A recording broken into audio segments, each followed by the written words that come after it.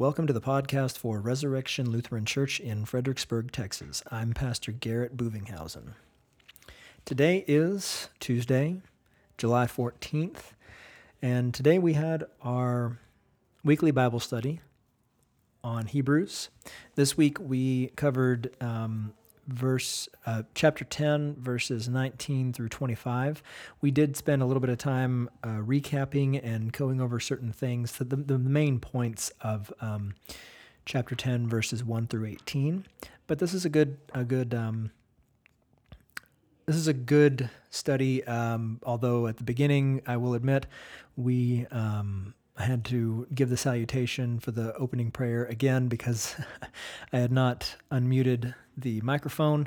So that's why there's a little chuckle there with the salutation, the Lord be with you and with thy spirit, because it was the second time we did it. Anyways, this is, without further ado, I guess I'll just go ahead and say here is our our study for today. On Hebrews chapter 10, verses 19 through 25. It would help if I unmuted the microphone. So let's try this again. The Lord be with you. With thy spirit. All right. Let us pray. Almighty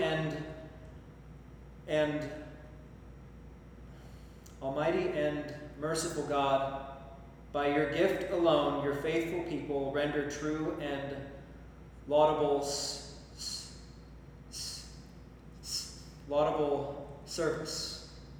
Help us steadfastly to live in this life according to your promises, and finally attain your heavenly glory. Through Jesus Christ, your Son,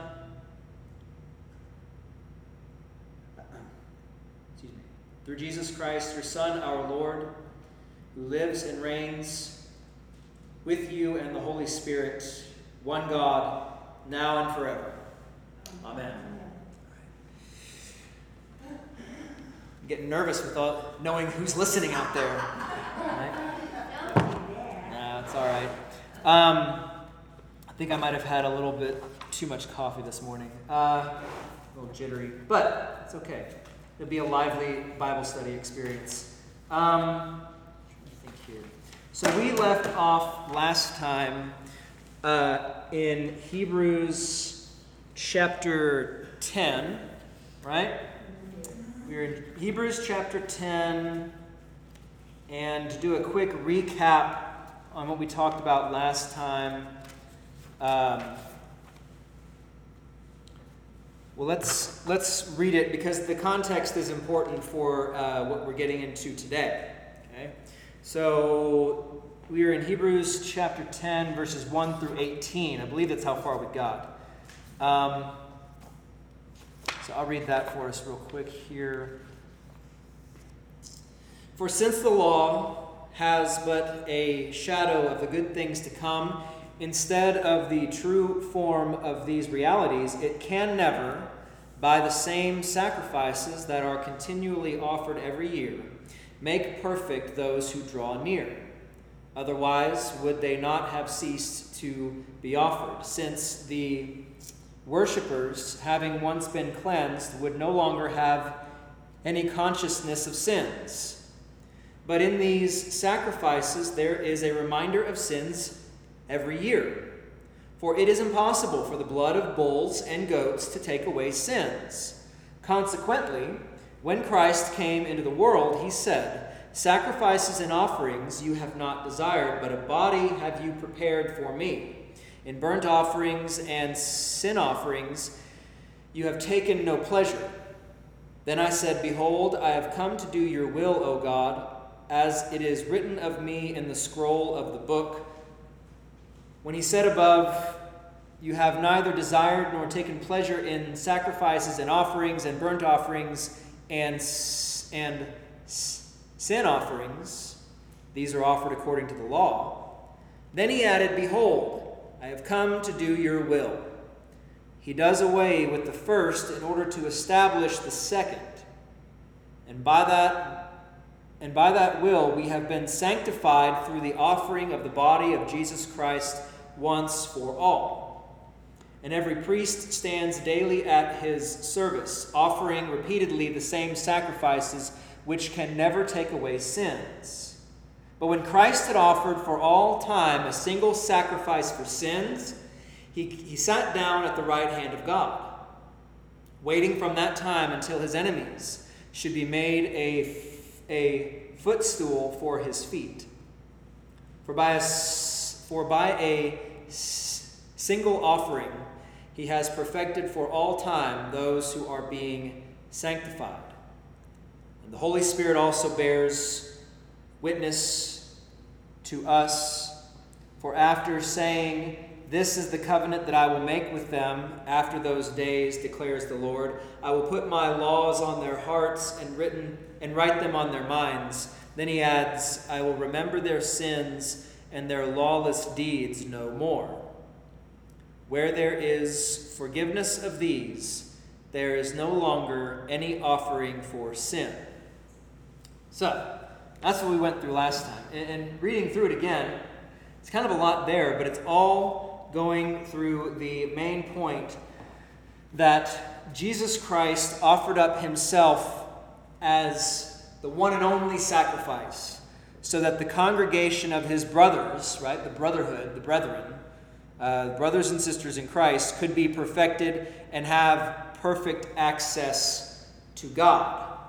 Right? We see that there's kind of this foreshadowing of perfection, that through the law, there's a shadow of the good things to come, like it says in verse 1, instead of the true form of these realities, right? Because it can't be by the same sacrifices that are continually offered every year. They can't make perfect those who draw near to them. That's why they have to do it year after year. The Day of Atonement was not meant to be a once-for-all sort of thing. They always knew. See you next year, right? They always knew this is the Day of Atonement, and you know what? We're going to have to do this again next year, and the year after, and the year after, and the year after. And what became the norm was that they thought this was just going to be done in perpetuity until the Messiah comes. But there was confusion as to who the Messiah was, right? And there was still confusion as to this time amongst those who didn't believe. They still didn't believe that Jesus Christ was the Messiah, the anointed one of God, to come and deliver the people from their sins. So the author of Hebrews is making the case, saying, look, you've participated in this year after year after year, and yet you need to know the reason why you do this year after year after year is because it is impossible for the blood of bulls and goats to take away sins. That's why you do it continually. But when Christ came into the world, he said, "Sacrifices and offerings you have not desired, but a body have you prepared for me. In burnt offerings and sin offerings you have taken no pleasure. Then I said, Behold, I have come to do your will, O God, as it is written of me in the scroll of the book." So he says, when he comes, that was a foreshadowing in, verse 5, from Psalm 40. That was a prophecy of what would come in Christ. I'm trying to see here. So we see that in doing this, in providing this once-for-all sacrifice, it says he does away with the first in order to establish the second. And it's not, I think, was it Paul? I think you said, Jesus said, "I did not come to abolish the law, but to fulfill the law." Or somebody said that last time. Might have been Tim. I'll give credit to whoever wants it. Jesus said, I came not to abolish the law, but to fulfill the law. And that's actually going to be funny enough, that's the gospel text for this coming Sunday, is Jesus saying that in Matthew, where he says, I did not come to abolish the law, but to fulfill the law. And then he proceeds to say, "You have heard it said, you shall not murder, but I tell you, if you call your brother fool or raka, you will be liable to judgment before the council." And, as if you murdered him, right? And he says, and you have heard it said, you shall not commit adultery, but I tell you that a man who looks at a woman with lustful intent has committed adultery in his heart, right? So he doesn't lighten the law for anybody. He intensifies it to show that there is sin, that we are sinful, right? That no matter what we try to do to skirt the law, to try to get around it and say, well, thou shalt not murder, thou shalt not kill. Well, I haven't killed anybody. And Jesus says, yeah, but you murdered them in your heart. Well, I haven't really committed adultery. You know what they say, look but don't touch. But Jesus says, I tell you, if you look at a woman with lustful intent, you have committed adultery in your heart, right? So it's this intensifying of sin to show us just how much we need a Savior. And he comes to be the sacrifice for that sin. He comes to fulfill the law, and therefore, like it says, he does away with the first in order to establish the second, that the old covenant has been fulfilled. It wasn't just done away with because, we don't need it anymore.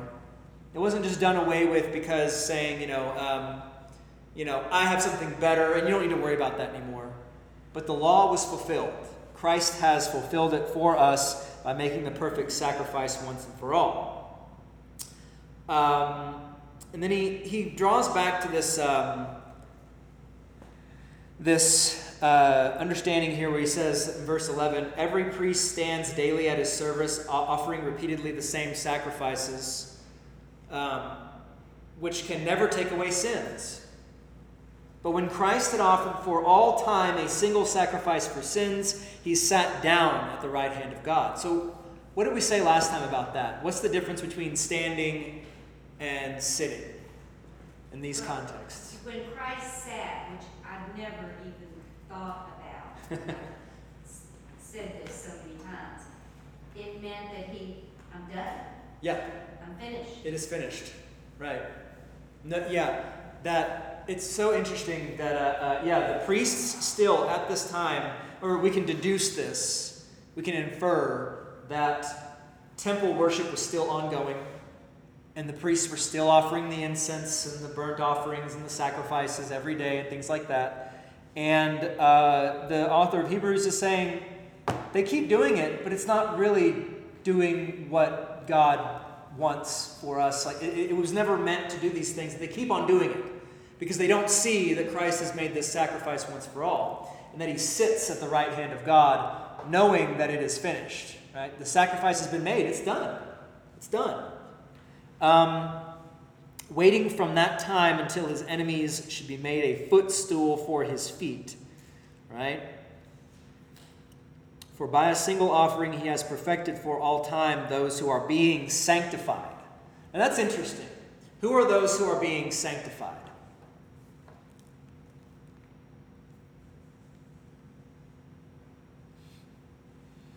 What does it mean to be sanctified? To be made holy. Yeah. Sanctus, when we sing in the divine service, right? Evermore praising you and saying, holy, holy, holy, right? And you look in the hymnal, it says sanctus, sanctification, being made holy, right?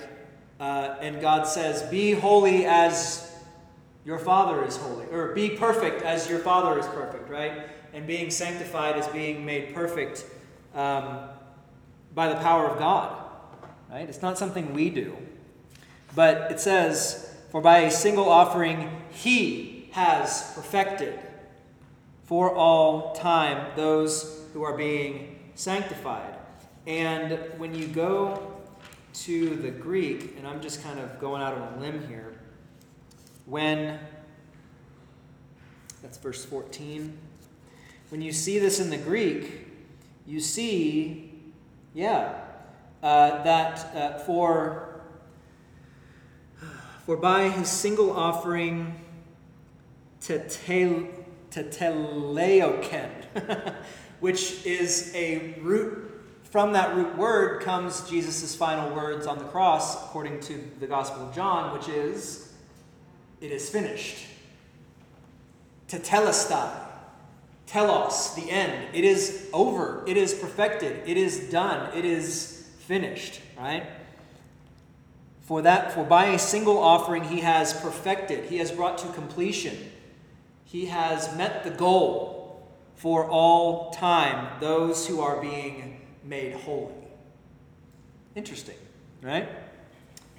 And then you see here that he goes back to Jeremiah, where he quotes Jeremiah in chapter 8. Remember that? The prophecy, trying to see, where was that? Jeremiah specifically. Jeremiah 31.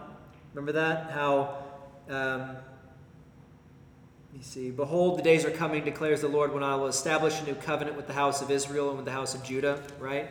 That proclamation, that prophecy of a new covenant. He revisits that and says, "This is the covenant that I will make with them. After those days, declares the Lord, I will put my laws on their hearts and write them on their minds." Then he adds, "I will remember their sins and their lawless deeds no more." And then he says, "Where there is forgiveness of these, there is no longer any offering for sin." So this is all just really driving that point home. Sacrifice once for all made in Christ. Let's see here. Any questions about this before we move on? Any insights y'all care to share from reading this in this way?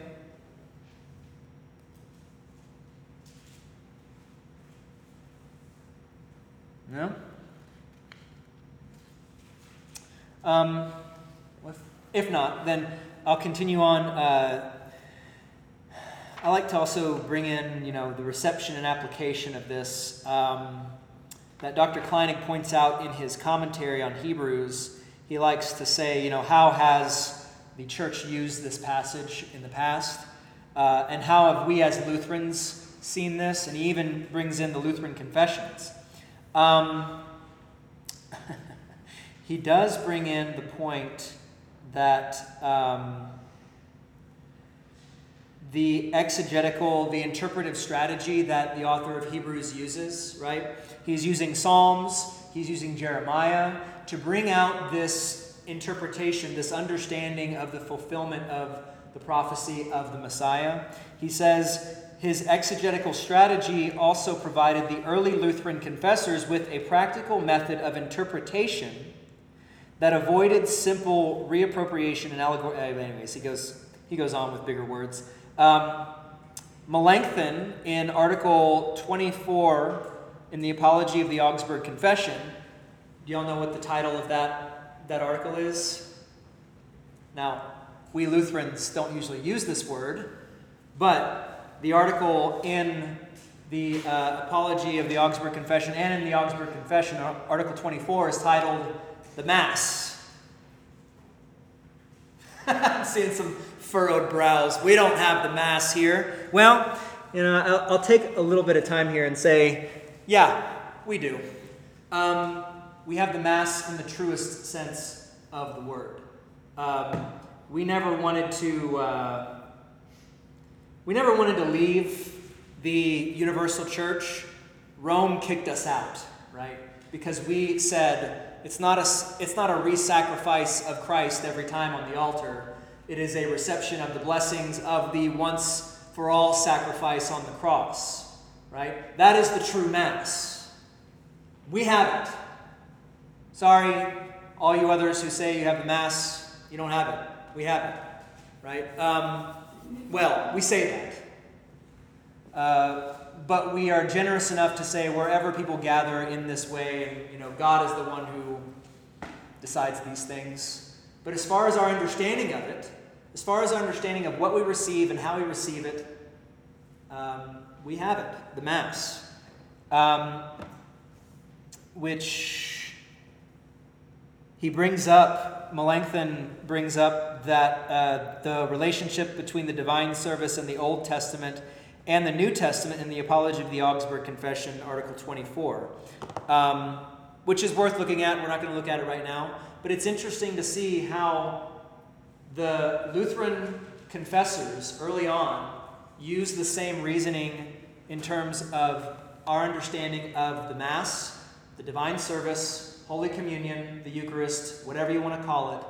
They use the same way of interpreting Scripture from the Old Testament to say, it's not something new that we do. We are still in that vein of belief. It's just that it is now a fulfilled sacrifice that we are receiving the benefits of through Christ, and not by works of a priest, not by works of those in the temple. But Christ is doing the work as our high priest, interceding for us and giving us his true body and blood for the forgiveness of our sins. All right? Any questions on that? So Mass was once, or was that what you said? What's that? Mass. Yeah, Mass. It was just done once, and is that what you said? So the Mass, I'll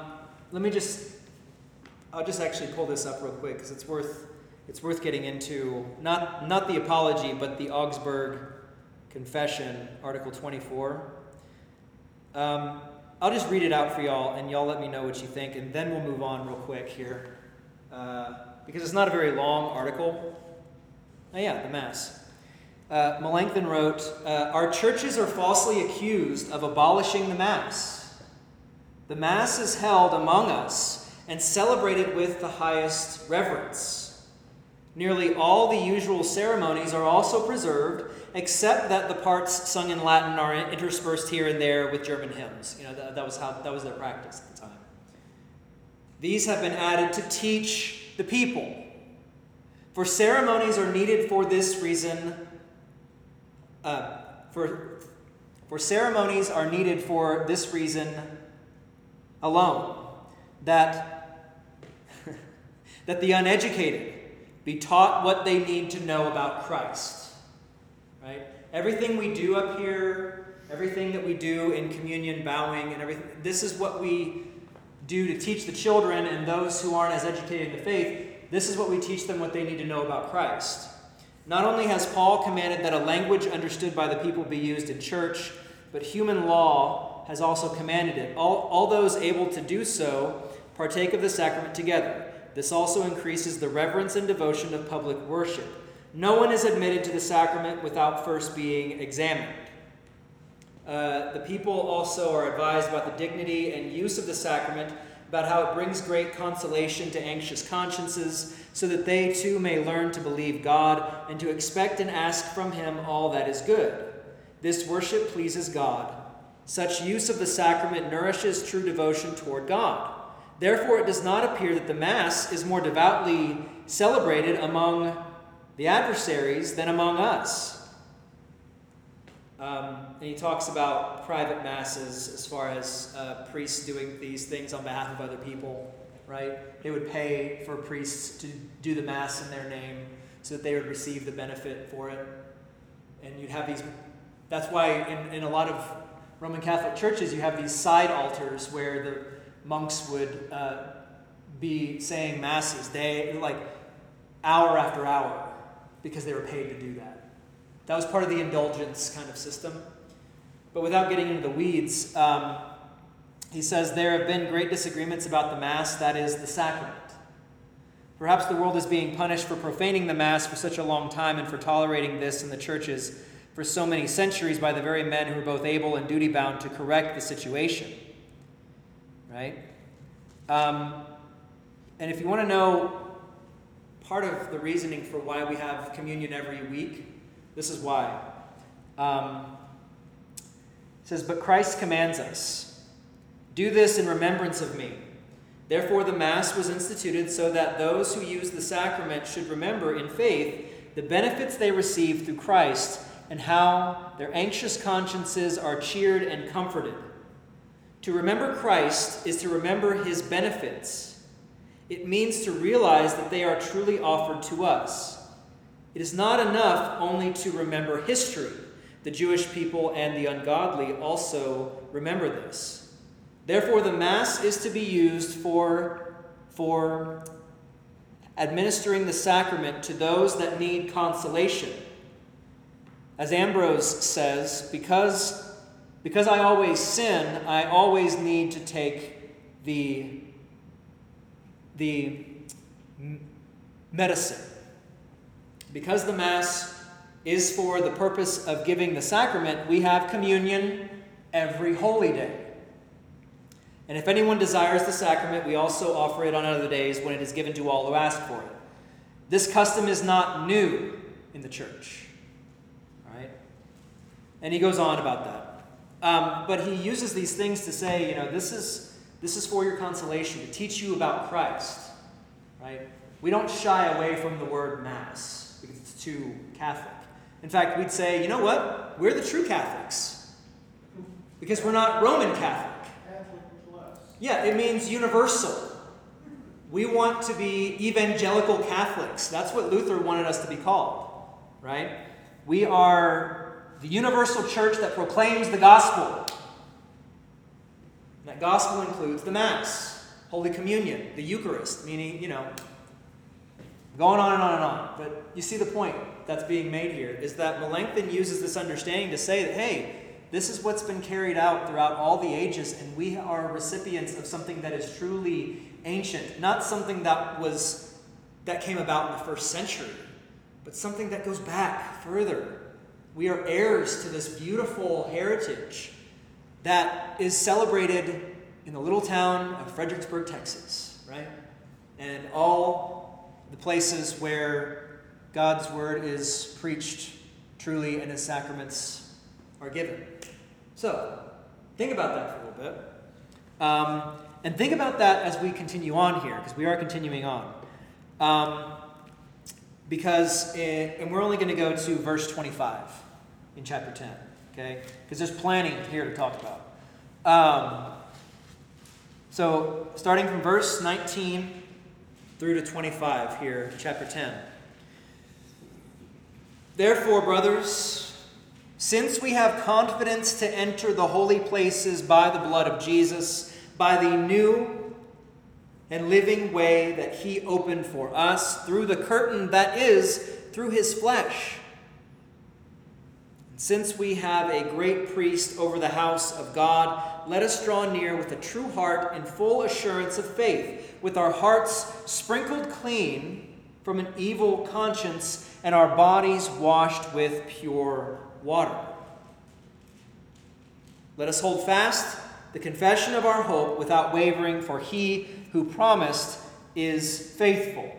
And let us consider how to stir up one another to love and good works, not neglecting to meet together as is the habit of some, but encouraging one another, and all the more as you see the day drawing near.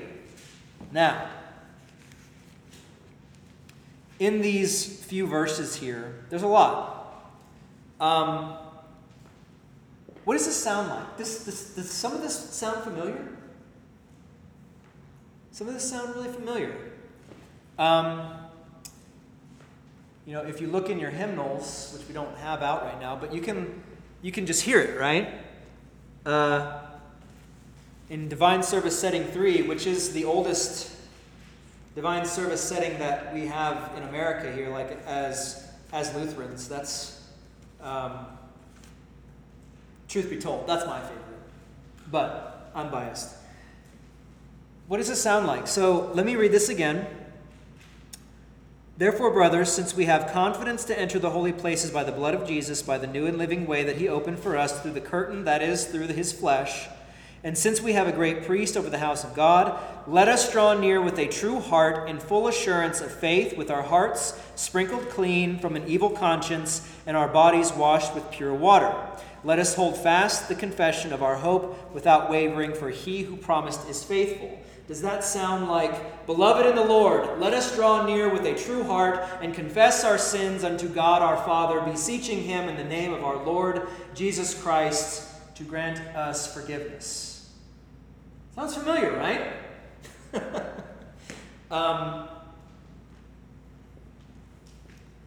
And then, it's very interesting because what's promised here?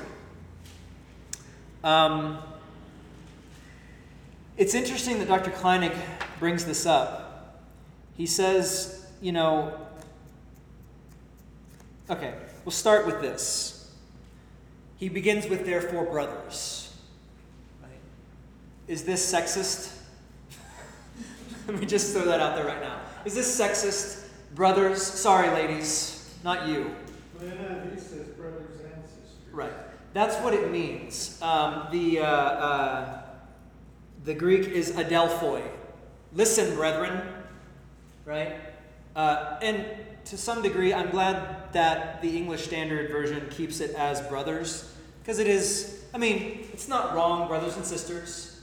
But in some ways, I think, we've lost, for the sake of being as egalitarian as possible, and to not offend certain people, we've gone over and above trying to make sure it's like, oh, by the way, this means brothers and sisters. This means men and women, as opposed to just saying that we're all part of mankind, right?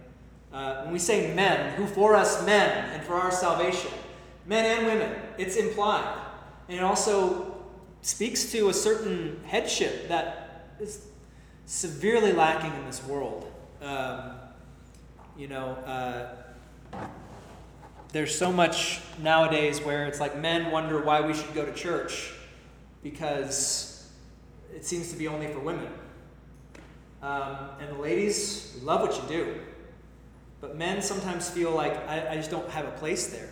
And it's very sad because Christ is for all people. And the church needs men to lead and to sacrifice themselves. To be like Christ in that way, right? So we hear these things like brethren. And we say, that includes all of us. And we say, why are we brothers? What makes us brothers? What makes us brethren, brothers and sisters? What is it? Christ. Yeah. Christ. Who is our brother? Christ.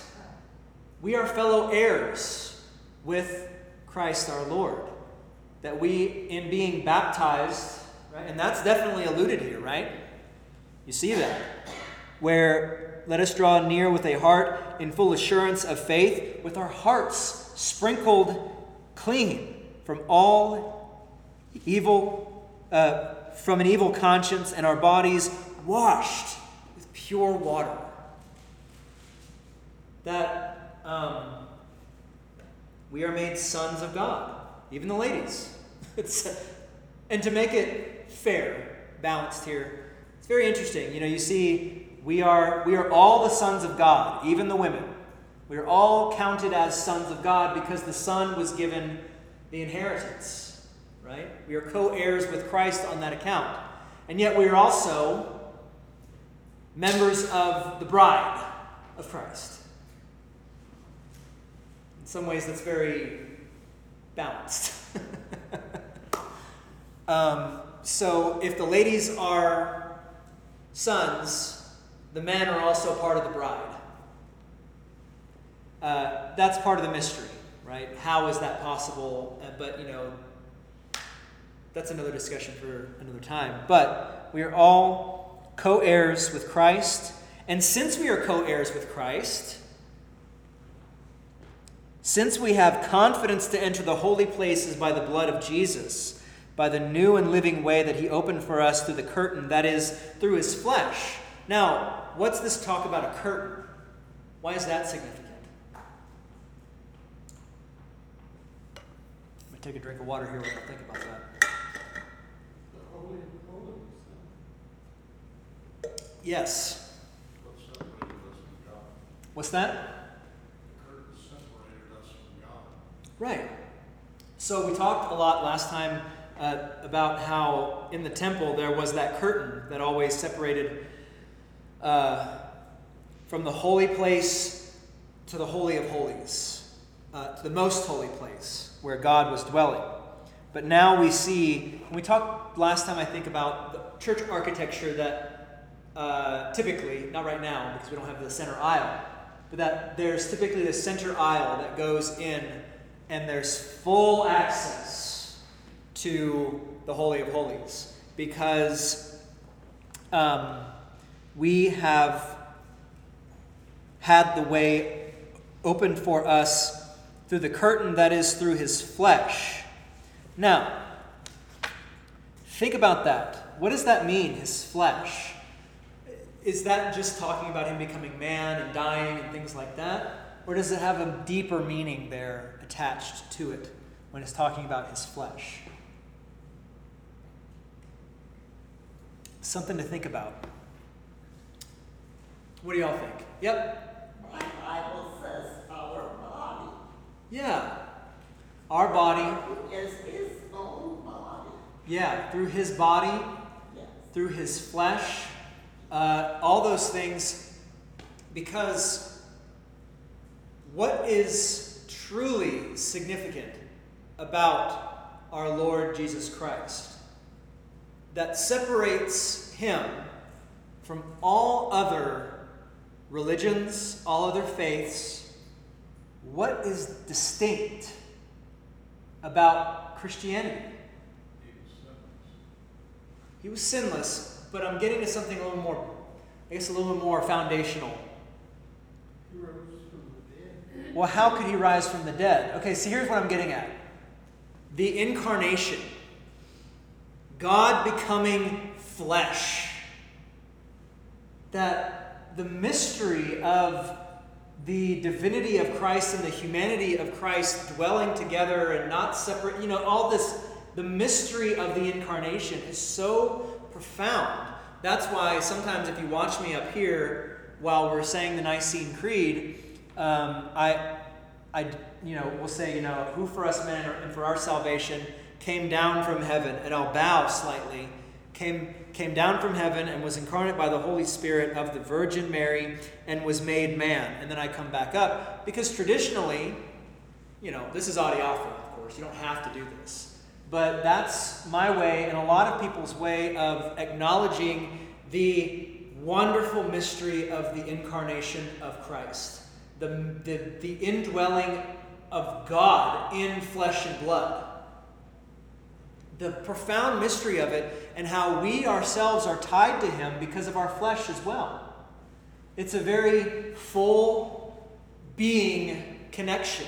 Not just spiritual, but also physical in a way. He felt our pain. He felt suffering. And that is what makes Christianity truly distinct and separate and so much higher than any other religion, is that we have a God who became flesh, who suffered on our account, suffered all the pain that we should suffer so that we could receive eternal life. Right? That's what truly makes us unique and separate and distinct. And by this, he says, we have confidence to enter the holy places by the blood of Jesus, by the new and living way that he opened for us through the curtain that is through his flesh, through his body, sacrificed for us. And since we have a great priest over the house of God, remember a couple chapters back, how Moses was a servant in the house, but Christ is the one who builds the house and who is the high priest of the house. He's the one who runs the show. How much greater Christ is than Moses, right? And since we have a great priest over the house of God, let us draw near with a true heart in full assurance of faith, with our hearts sprinkled clean from an evil conscience and our bodies washed with pure water. I want to do something real quick and just to kind of show you what the author of Hebrews is getting at here, and how he's using the Old Testament to use the language that he's using here of sprinkling clean, washing with pure water, right? There are these foreshadowings of baptism in the Old Testament, such as, let me see here. trying to see where these references are. So, for one, I want us to go to Ezekiel 36 in your Bibles. Ezekiel 36. I have to even remember where it is. Ezekiel. There we go. Ezekiel 36. It's right before Daniel. If you see Daniel, you've gone too far, I believe. Ezekiel 36, 25.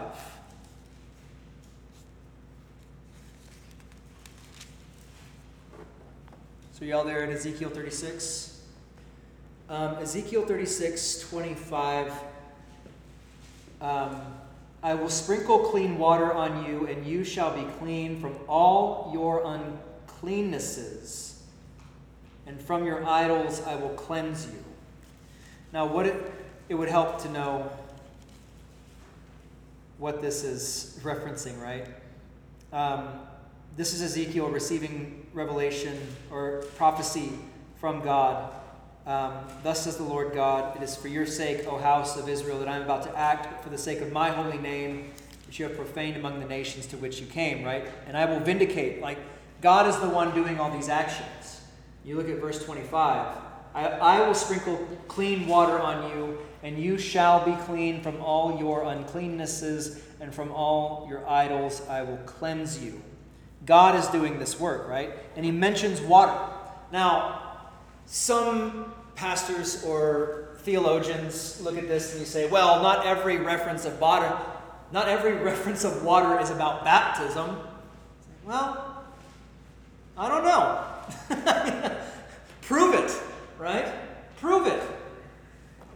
What is going on? I mean, for us and our understanding of baptism, that sounds pretty clear. I will sprinkle clean water on you, and you shall be clean from all your uncleannesses, and from all your idols I will cleanse you. That there was a promise for baptism, right?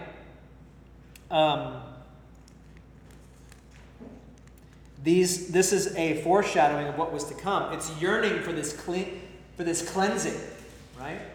That is to be fulfilled in holy baptism, that Christ establishes, right? Now, I say that, and there's also the outpouring of the Spirit in Isaiah. If y'all want to turn there, you can. Isaiah 44, verse 3.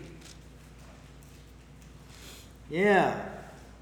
Isaiah 44, verse 3.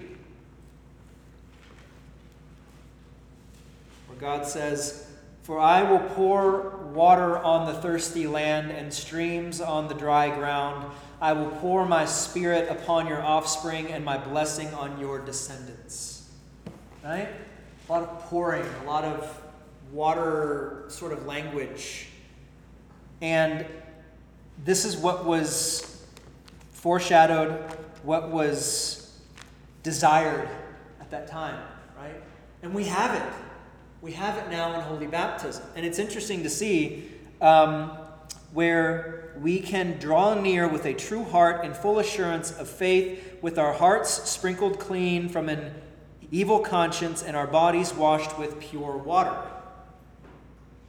And to know that if you go to Matthew 28, therefore I tell you, go and make disciples of all nations, baptizing them in the name of the Father and of the Son and of the Holy Spirit, and teaching them all that I have commanded you, right? Teaching them to observe all that I have commanded you. What is one thing that Jesus for sure commanded us to observe? What's necessary? I guess. His death and resurrection. Yeah, through Holy Communion. That's one of the things, right? He certainly said, do this in remembrance of me, right? Do this as often as you drink it, right? As often as you eat it, these sort of thing, you know?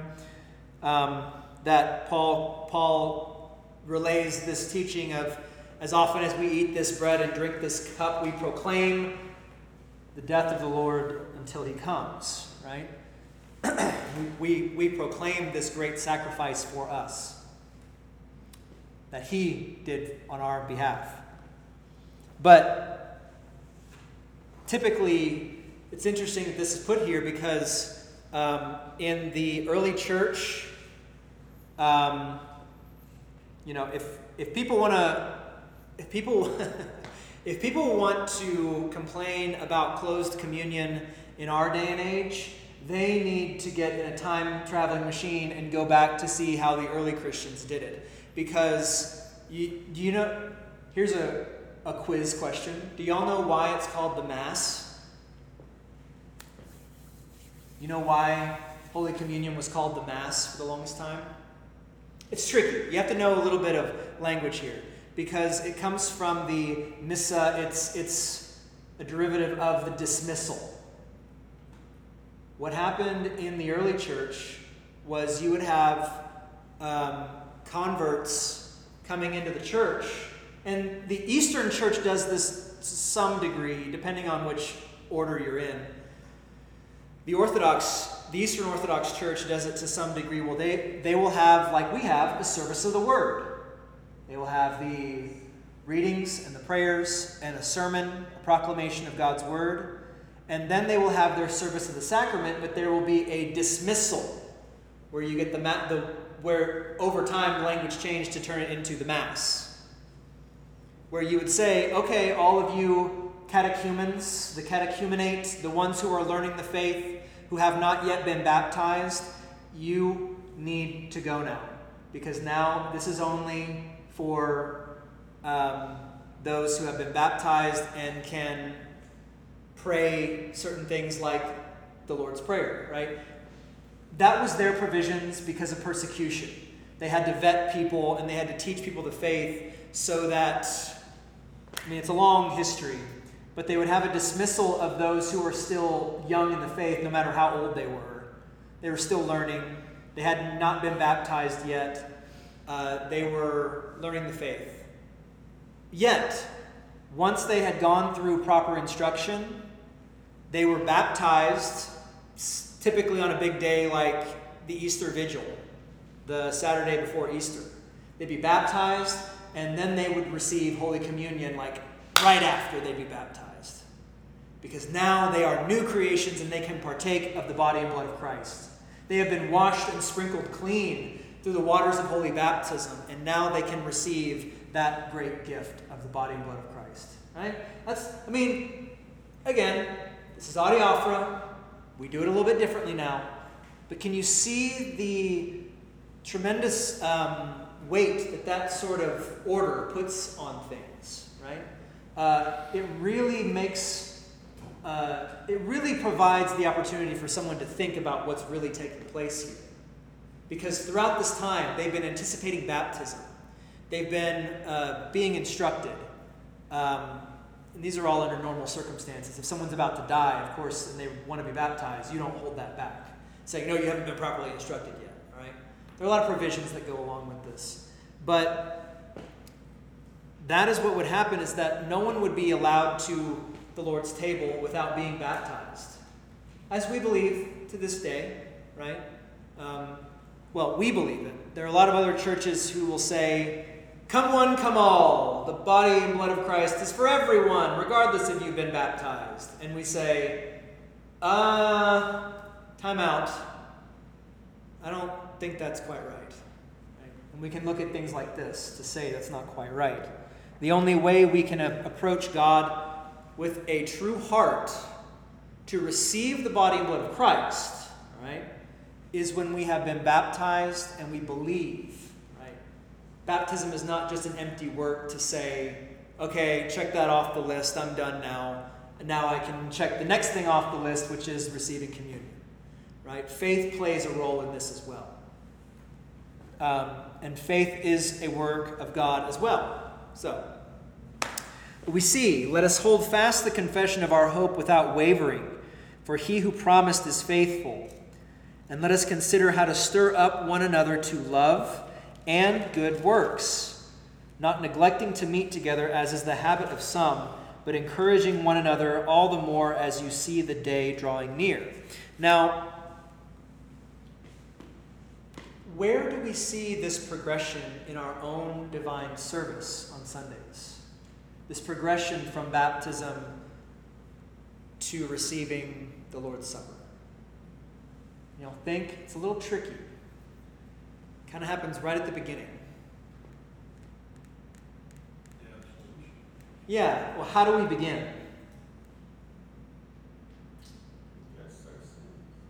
Right. What does the pastor say? What do I say first? That's right. In the name of the Father, and the Son, and the Holy Ghost, so the Holy Spirit. And if you look in your hymnal, there's a rubric. The sign of the cross may be made by all. It says may. You don't have to. But the sign of the cross may be made by all in remembrance of their baptism. That to draw near to God with a true heart, to confess our sins unto God our Father, we can only call God our Father when we have been made His children in the waters of baptism. Right? That's an important step. This is not something that's just kind of like, well, you can take it or leave it. It's not one of those things. At least when it comes to drawing near to God to confess our sins and having that assurance, because that's what it is all about too. That's what it's about too.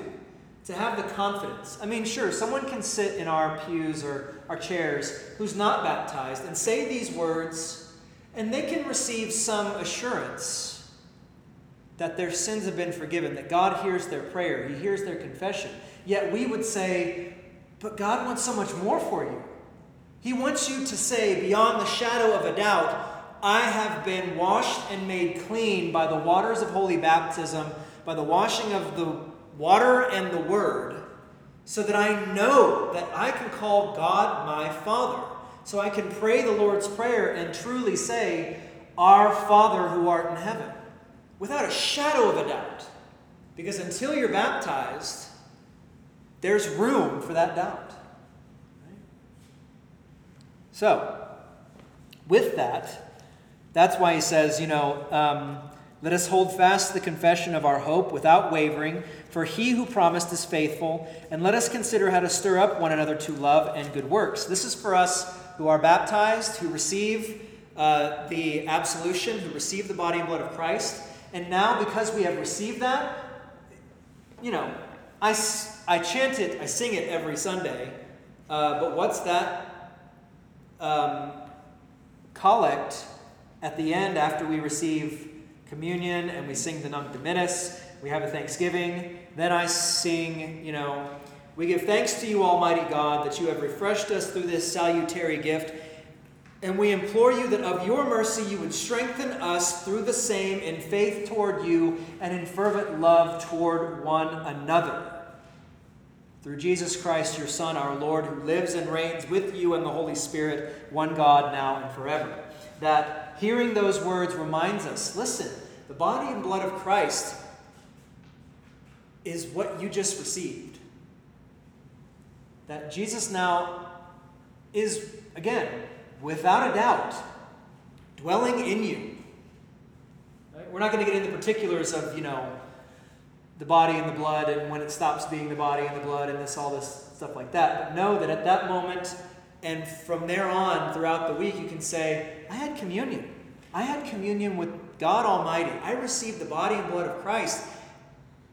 And that's why I want to go out and do these great things to these people. That's why I want to show God's love, because God's love is dwelling in me in the body and blood of Christ for the forgiveness of my sins so that I can have a clear conscience to go and love my neighbor. It's a wonderful gift. And that's another reason why I've encouraged and had us do this weekly. Is to say, listen, we need this gift. The world, and in some ways, the world has gotten crazier in a very visible way. Satan is on the move in a lot of ways now, through pandemic, through people's fear of the pandemic, their overreactive fear sometimes, through these racial issues, through riots and looting and persecution and all sorts of hardships coming in the direction of the church. The heat and the grasshoppers. Yeah, the heat and the grasshoppers, the locusts, they're all coming for us. All these things remind us that we live in a sinful world, and where do we go for salvation and refuge? We go to the house of the Lord to receive his good gifts and be strengthened by those to go out into the world with the armor of God, his word, his body, his blood, dwelling within us so that we can go and be Christ to the world. It's beautiful. It's a wonderful thing. And we're out of time, so I'm going to leave it there. Lots there. We'll pick up next time there on verse 26 and get to the end of chapter 10. We're actually making pretty good headway here through the book of Hebrews. With that, though, since we're out of time, I'll just we'll close with the Lord's Prayer. If you all have any questions or anything afterwards, we'll talk about them afterwards and address them next time. But let's close with the Lord's Prayer. Our Father, who art in heaven, hallowed be thy name. Thy kingdom come, thy will be done, on earth as it is in heaven. Give us this day our daily bread, and forgive us our trespasses, as we forgive those who trespass against us. And lead us not into temptation, but deliver us from evil. For thine is the kingdom, and the power, and the glory, forever and ever. Amen.